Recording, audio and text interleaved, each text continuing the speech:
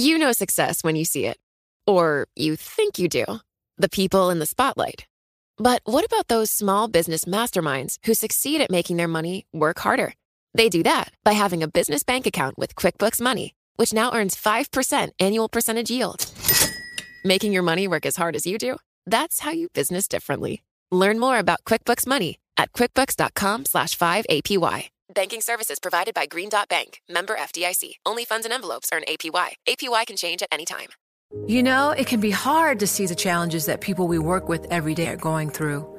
Invisible struggles like stress and burnout, caregiving for a loved one, or being misunderstood. But insight, awareness, and empathy will help us better see the issues they're dealing with. And that can make us and our companies healthier too. I'm Holly Robinson Peete. Join us on The Visibility Gap, a new podcast presented by Cigna Healthcare. Download it wherever you get your podcasts. Live from our nation's capital. This budget thing is going to do nothing. Space Force, I still think it's interesting. President Trump not playing his cards yet. Headlines, policy, and politics colliding. Bloomberg Sound On. The insiders, the influencers, the insights. I would rather see a congressional solution. It's part of my DNA. The Senate map in 2020 looks a lot different than it looked in 2018. You really have a divide within Trump. The president has to do exactly what people sent him here to do, which is to get it done. This is Bloomberg Sound On with Kevin Cirilli on Bloomberg 99.1 and 105.7 FM HD2. President Trump invites tech companies to discuss violent extremism. This is the president having traveled to Ohio as well as to Texas following the two mass gun shootings from over the weekend, still dominating the national discourse on both sides of political aisle. We will cover this story from every single angle.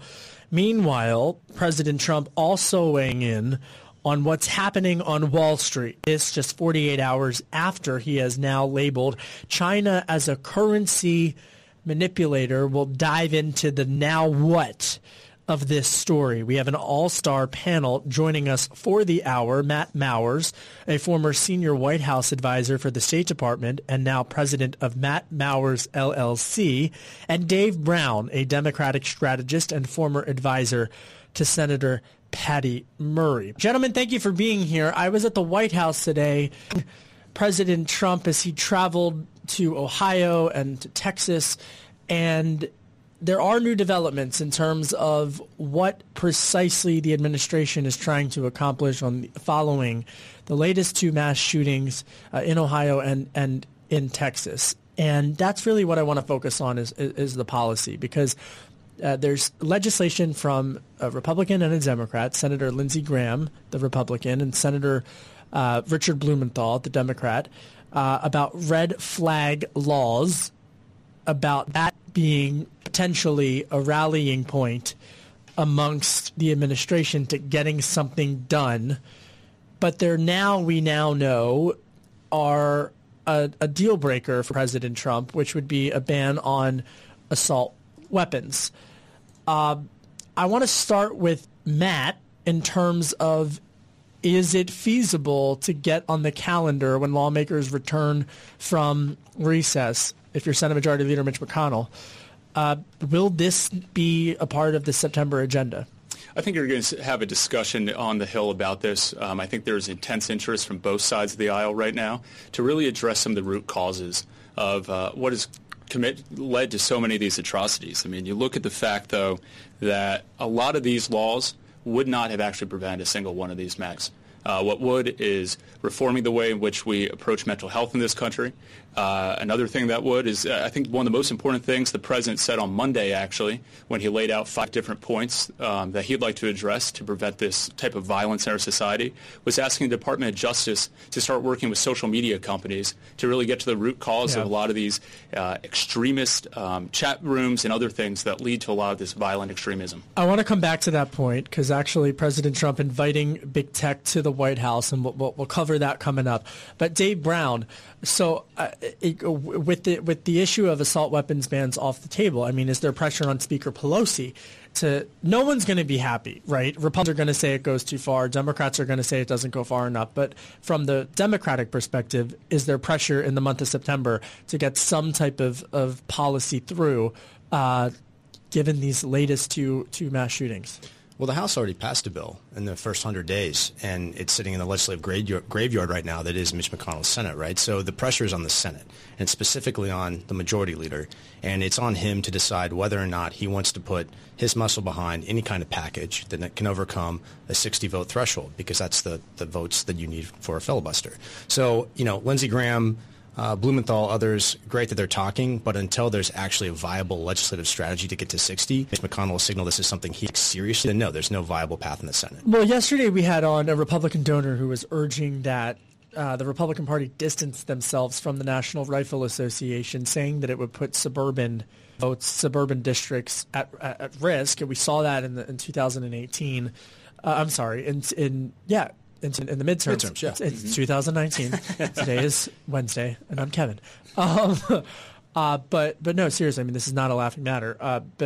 So there is this conversation being had in conservative circles about the Republican Party's relationship with the National Rifle Association. President Trump, leaving the White House today, earlier, take a listen to what he said about whether or not he's going to be able to have to push the party away from the NRA. Here, I'll be convincing some people to do things that they don't want to do, and that means people in Congress. So the issue of universal background checks, and Matt, I want to pick up on this point because every poll, it really truthfully is 99% to 100% of Americans support universal background checks, as they say. But I think sometimes in the media we oversimplify this issue because when we do it in many ways, I would argue a disservice, because if everyone agrees on something, well, why doesn't it happen? There's divide amongst how to enforce universal background checks. And the 3 points that I would focus on are, number one, the length of time for a background check. Democrats advocate for a longer time period for background checks. Republicans argue for a shorter period. Then the second point is on the issue of where the background checks occur. People forget this. Right. People forget this. I mean, the gun shows, right? I mean, this isn't like you go to a convention hall and there's a bunch of guns. There's secondary markets. I'm not using the word black market. I'm using the word secondary market, where folks drive their cars in largely rural America, and essentially it looks like a tailgate at a football game. And I'm not trying to be funny here, but that's what it is to kind of set the scene. And people are reselling family rifles or guns that have been in their possession. How do you regulate that? How does someone living in rural America get a background check at a gun show? And the third point, which you've already alluded to, the issue of mental health.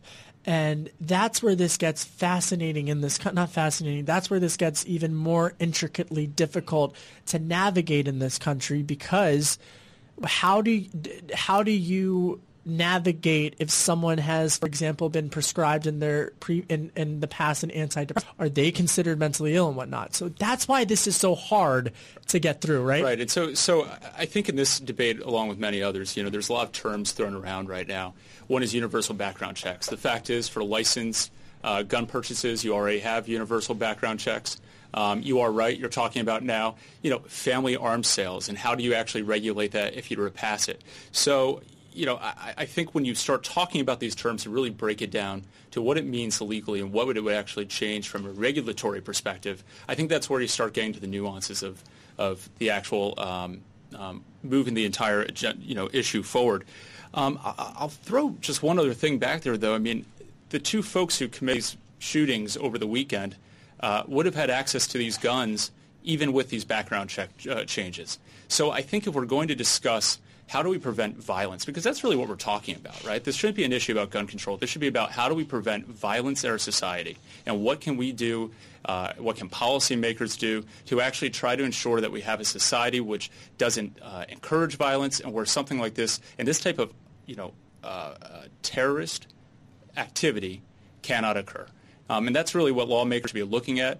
I mean, we can look at this as a holistic issue, but really we should be looking at violence prevention. I mean, here's what we get about this debate, and I think it's a really dangerous talking point for the right to use when they talk about mental health, because fundamentally what we're doing is stigmatizing people with mental health. The American Psychological Association says that people with serious mental illness commit only about 3% of violent crimes. And if you look at mental health diagnosis rates across the U.S. compared to other countries, first world countries, obviously our incidence of those rates are roughly equivalent across countries, but our incidence of gun violence is dramatically higher. So, when we talk about mental health, and that's the default, instead of actually talking about guns, which are causing gun violence in this country, I think it does a disservice. But Kevin, you raised a lot of really important technical questions about background checks. And you're right. I'm trying to set the stage of answering, because the question that I get is when I'm back home in Delco is, well, why aren't they doing anything if everyone agrees on this? Well, they agree on those 3 points. And look, there are a couple really important considerations. How do you define? And you've alluded to these. How do you define a dealer? Is a family member who wants to sell a gun a dealer? Maybe not, depending on the definition. States have different laws. All of this, of course, feeding up to a federal database, which is incomplete because of that patchwork of laws. And so really the challenge also becomes then, even when you're talking about legislation to reach sort of red flag folks, unless you have a comprehensive background system in place, these measures are not going to work unless they're all working together. I want to highlight another divisive issue point that Dave and Matt both just alluded to, which is who has access to the background check system. Is it a federal system or is it a state system? And that's another thing that divides the two ideological parties, because you got to think about this. When you advocate for a driver's license, for example, it doesn't go into a federal, it goes into, you have a state driver's license. And so that is another, I think, point that we in the media sometimes oversimplify when we say universal background check. It's that divide between whether, well, is it the state that's running it or is it the federal government? That's another issue that has why I would argue what is a very simple question to poll is a lot more difficult for why there has been so much inaction. And this is a challenge across a lot of different issues for law enforcement. You allude to driver's licenses. So if someone is pulled over for a DWI in one state and then goes to apply for a license in another state, that information does not always carry over. You see the same thing on drug offenses and a whole host of things. That is a place where I think you might be able to find some level of bipartisan support. All right, coming up, we're going to have much more on this. I want to get back to we're going to spend more time on the big tech, specifically that angle. We're also going to talk about trade policy. Panel stays Matt Mowers and Dave Brown. I do want to note Michael Bloomberg, the owner of Bloomberg LP, the parent company of Bloomberg News, founded and helped fund Everytown for Gun Safety, a nonprofit that advocates for universal background checks and other gun violence prevention measures. You can download the Bloomberg Sound On podcast on Apple iTunes, at Bloomberg.com, or by downloading the Bloomberg Business app. You can also find us on Radio.com, Radio, and Spotify. I'm Kevin Cirilli, Chief Washington Correspondent for Bloomberg Television and Bloomberg Radio, and you're listening to Bloomberg 99.1. This is Bloomberg Sound On with Kevin Cirilli on Bloomberg 99.1 and 105.7 FM HD2. I'm Kevin Cirilli, Chief Washington Correspondent for Bloomberg Television and Bloomberg Radio. My guest with me for the hour, Matt Mowers, former senior advisor to the White House for the State Department, and now he's president of Matt Mowers, LLC, and Dave Brown, Democratic strategist and former advisor up on Capitol Hill to Senator Patty Murray. Gentlemen, there were new trade developments today in terms of the fallout of things are going to go with regards to the president's decision to call China a currency manipulator, and this has really dominated the discourse here in the Beltway, particularly in the circles that I'm talking with, and what they have to say about this. I'm not sure that it has any impact, however, on the issue of USMCA passage. Matt Mowers, do you? No, I don't. Sorry about that. No, I think you actually have, because Democrats for years, especially in the Midwest and Rust Belt, industrial Midwest, have been talking about the need to renew, to update NAFTA for a number of years. It's actually an area where you have a lot of bipartisan support. And I think the most important thing, politically speaking, is I think Nancy Pelosi wants to get to yes on USMCA sometime this fall. Now, I do think they're going to need to create a pressure point. Congress doesn't act without a timeline, whether it's artificial or real. And so I do expect you'll see a few it's going to be contentious before it gets there, but I do think you're going to see USMCA pass sometime this fall. Dave Brown, do you? What are you hearing from your friends in the Capitol about these Democrats? I think Matt's right. I think that the Speaker definitely wants to get to yes with the caucus, and I think that she will get there. I suspect that if the President tries to create external pressures, that won't be helpful to the process that she's currently conducting inside the caucus. I think she wants to get to a place of yes, and have folks really bought into that process. And, so obviously MCA is a key part of this, but as the China situation unfolds, that will have, I think, ripple effect in terms of the broader conversation about trade and the politics of trade, potentially making it more challenging for the speaker as she navigates this. I said this to Tom Keene and Francine Lacroix on Bloomberg Surveillance earlier today, and I think it bears repeating in terms of trying to set the calendar, because everyone's trying to figure out the calendar, what do I need to mark down for the month of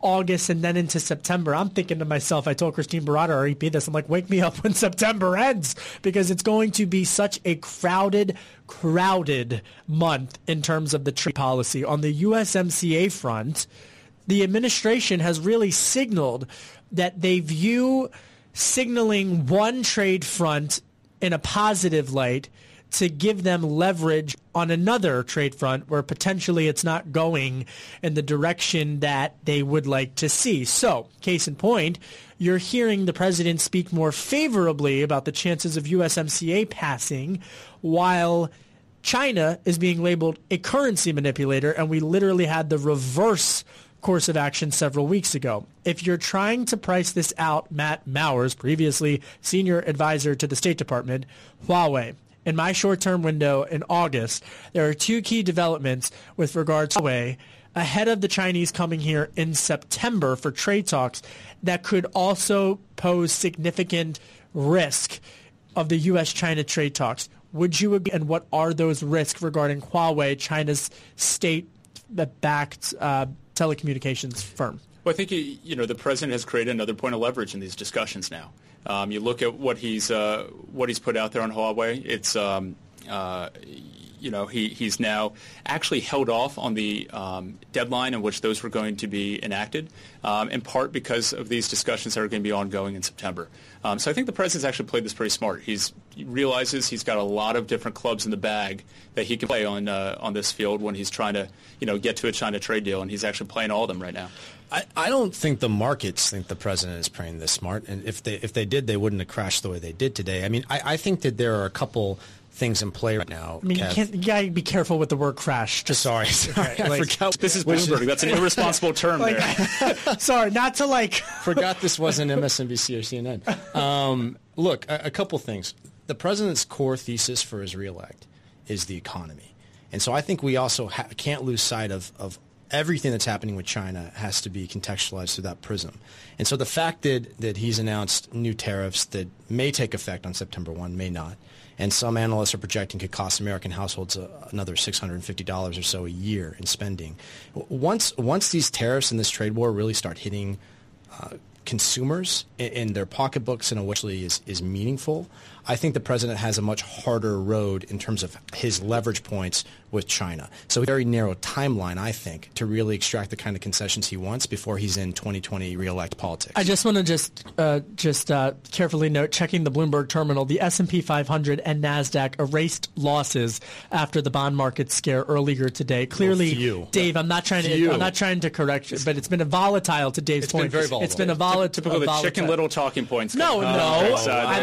I am not. Listen, I just, I've got to, Dave always makes great points. I'll revise my remarks. The volatility of the market reflects a lack of certainty in what's going to happen next. Right. That's the point. So the only point I'll make is I remember having this exact same conversation earlier this year when another round of tariffs were put into effect. The market took a hit for a week, and that started slowly recorrecting itself to actually go, increase to new historic highs.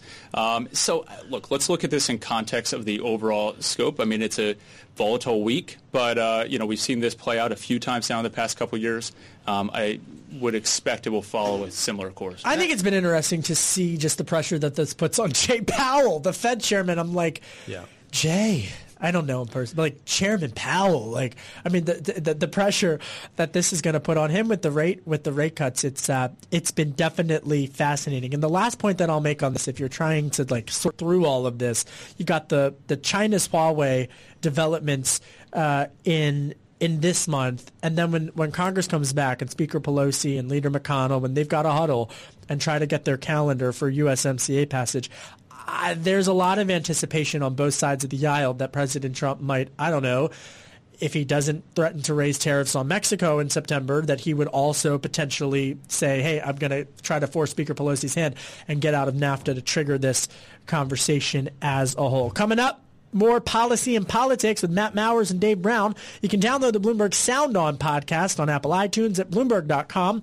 or by downloading the Bloomberg Business app. You can also find us on Radio.com, iHeartRadio, and Spotify. I'm Kevin Cirilli, Chief Washington Correspondent for Bloomberg Television and Bloomberg Radio, and you're listening to Bloomberg 99.1.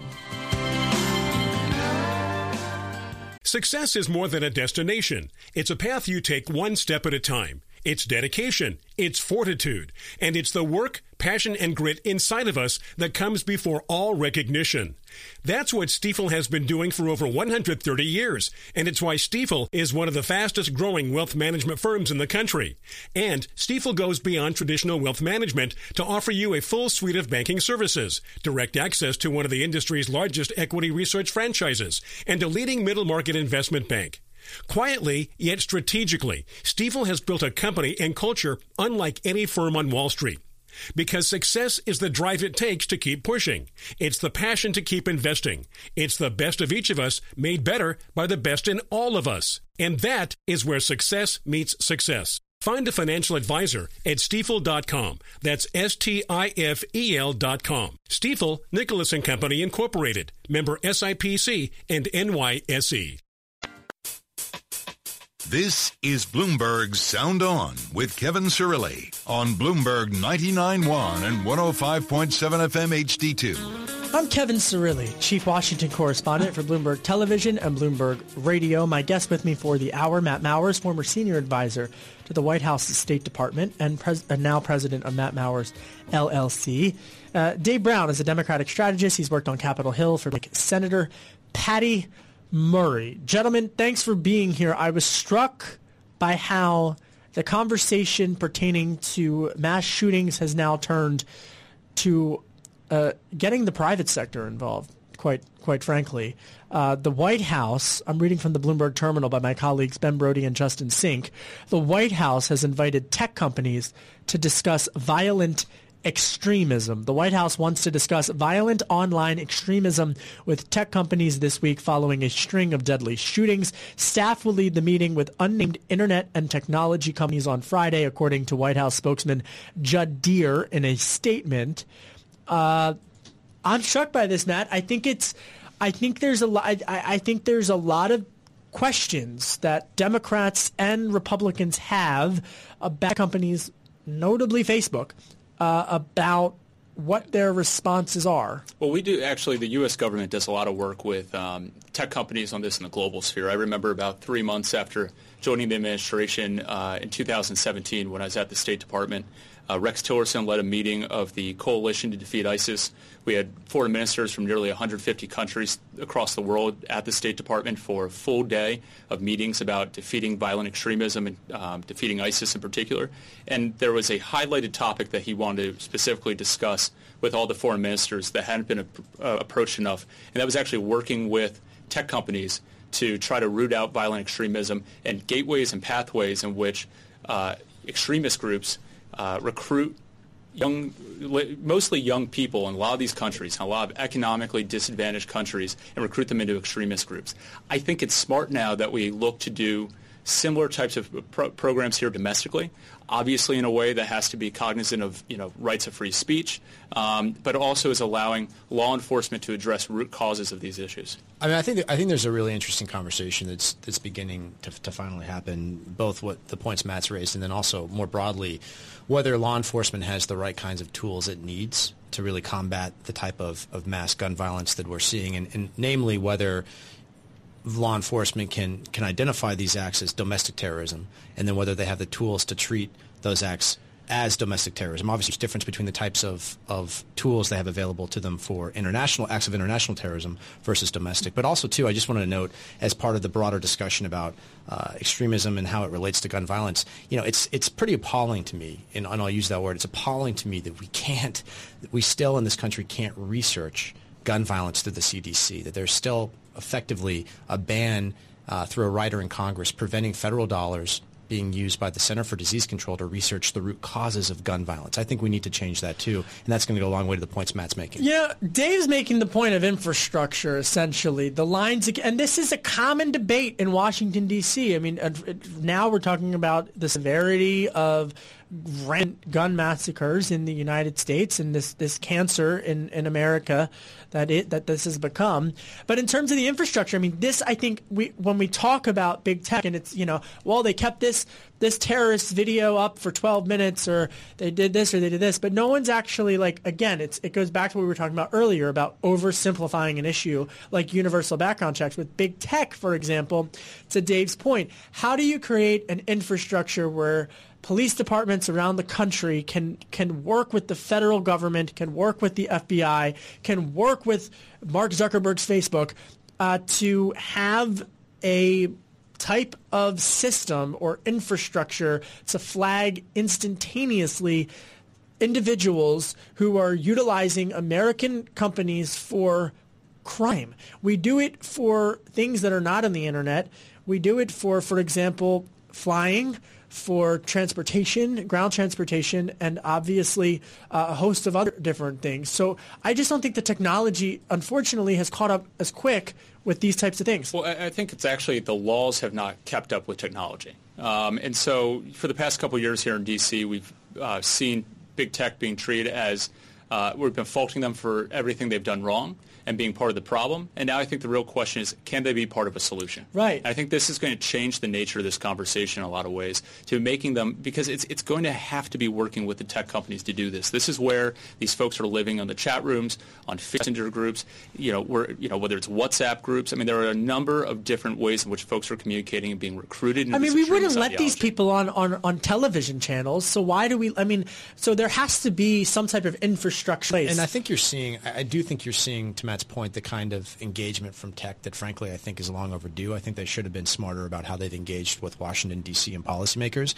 I think they finally get that they have to engage in a meaningful way, and you're seeing the kind of oversight and sustained scrutiny of tech, both in the House Judiciary Committee, their series of hearings, as well as now both the Federal Trade Commission and the DOJ in terms of the investigations they've launched into broader tech. And I think as part of that, you're going to see these types of issues really percolating up. Tomorrow, just to plug tomorrow, we're going to have Noah Theron on. He's the president of the Internet Association. I apologize. He is he's the president of the communications. He's the president of communications for the Internet Association. He's going to come on and talk about big tech's role in all of this. Coming up, more policy and politics with our panel. And I just want to flag this, just as a disclaimer, Michael Bloomberg, owner of Bloomberg LP, the parent company of Bloomberg News, founded and helps fund Everytown for Gun Safety, a nonprofit that advocates for universal background checks and other gun violence prevention measures. I'm Kevin Cirilli. You're listening to Bloomberg 99.1. This is Bloomberg Sound On with Kevin Cirilli on Bloomberg 99.1 and 105.7 FM HD2.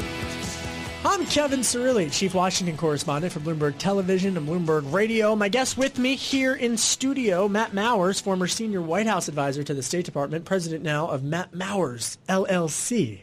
Dave Brown is a Democratic strategist, former advisor to Senator Patty Murray. Did you guys get caught in that monsoon?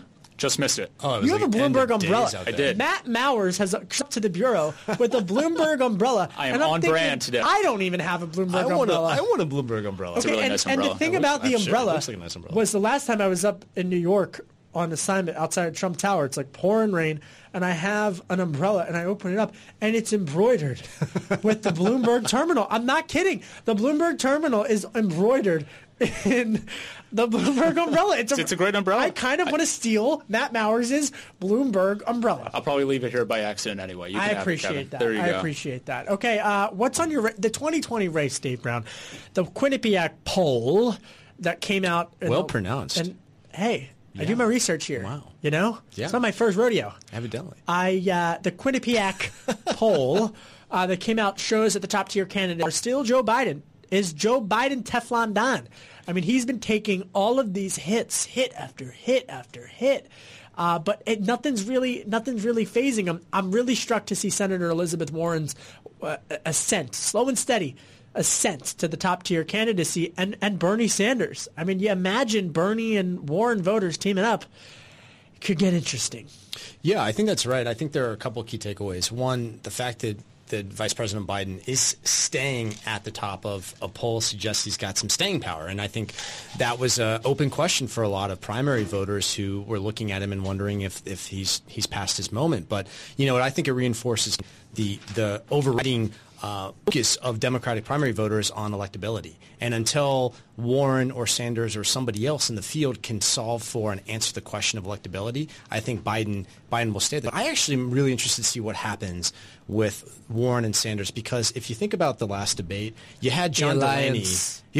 Because you had John Delaney kind of serving as that foil for much of the debate, and you staved off Warren and Sanders really having to engage with each other. And they are kind of fighting for the same cohort of voters among the primary. But see, this is where I like just being from Delco, having covered the Trump campaign. You're from Delco? Yes. But seriously, all kidding aside, like this issue of electability, Matt Mowers, I'm going to ask you to put on a Democrat hat for a second. This issue of electability, I mean, Bernie Sanders beat Hillary Clinton in Michigan in the primary. I mean, the electability argument, I mean, every primary always says they want to vote for the most electable person in the primary, right? If you look at 2016, Republican voters said that they wanted to support the most electable candidate, and then they supported the person who at that point was polling the worst against Hillary Clinton.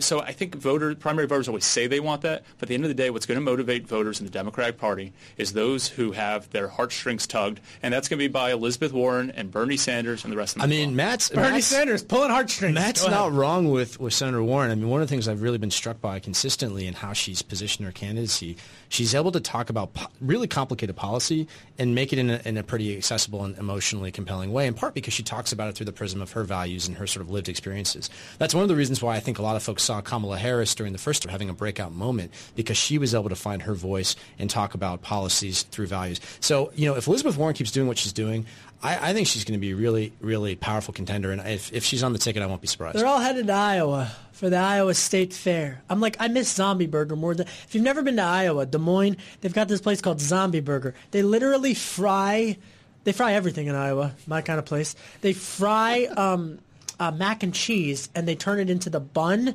for a burger. Delicious. Fun fact, Senator Cory Booker, this is my pivot to Booker, Booker's a vegan. That's right. Wait, I didn't know that. He's vegan. Really? Yeah. Because when I interviewed him and I said, you're from Jersey, I'm outside of Philly, like good cheesesteaks. He's like, they've got great vegan cheesesteaks. And I said, I wouldn't know. But question to you, sir, is how are people like Senator Booker doing, Beto O'Rourke, some of these mid-tier candidates? Can they sustain?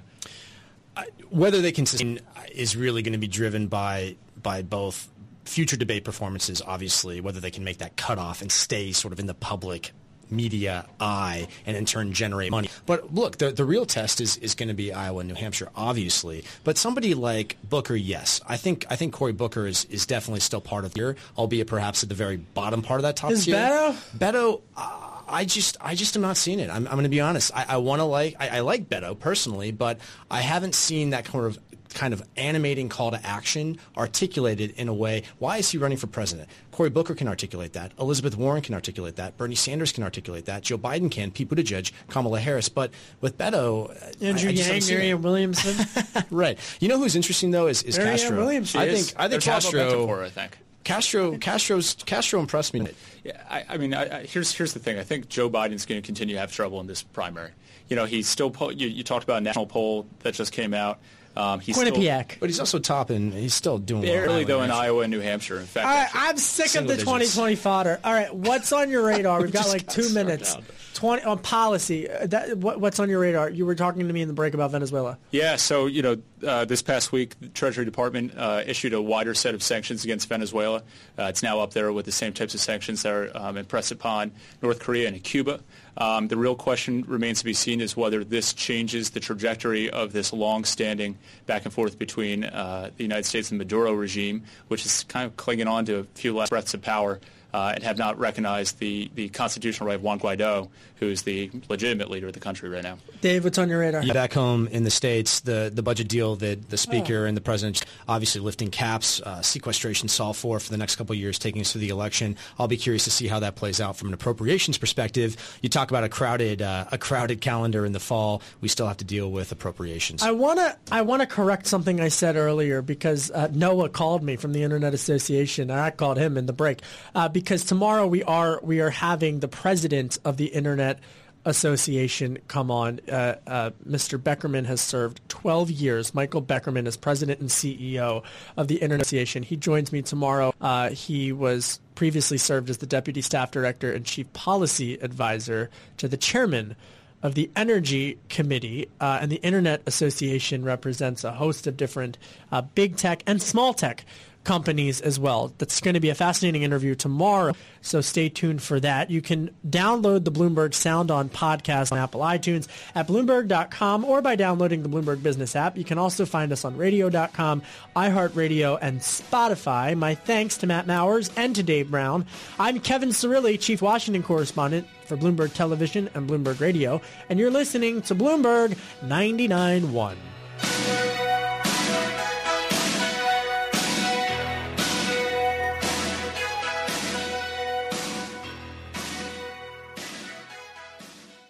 You know, it can be hard to see the challenges that people we work with every day are going through.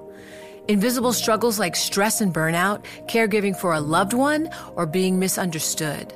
But insight, awareness, and empathy will help us better see the issues they're dealing with. And that can make us and our companies healthier too. I'm Holly Robinson Peete. Join us on The Visibility Gap, a new podcast presented by Cigna Healthcare. Download it wherever you get your podcasts.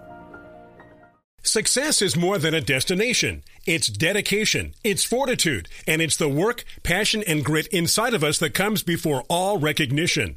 That's what Stifel has been doing for over 130 years, and it's why Stifel is one of the fastest growing wealth management firms in the country. And Stifel goes beyond traditional wealth management to offer you a full suite of banking services, direct access to one of the industry's largest research franchises, and a leading middle market investment bank. It's the best of each of us made better by the best in all of us. And that is where success meets success. Find a Stifel financial advisor at Stifel.com. That's Stifel.com. Stifel, Nicholas & Company Incorporated, member SIPC and NYSE.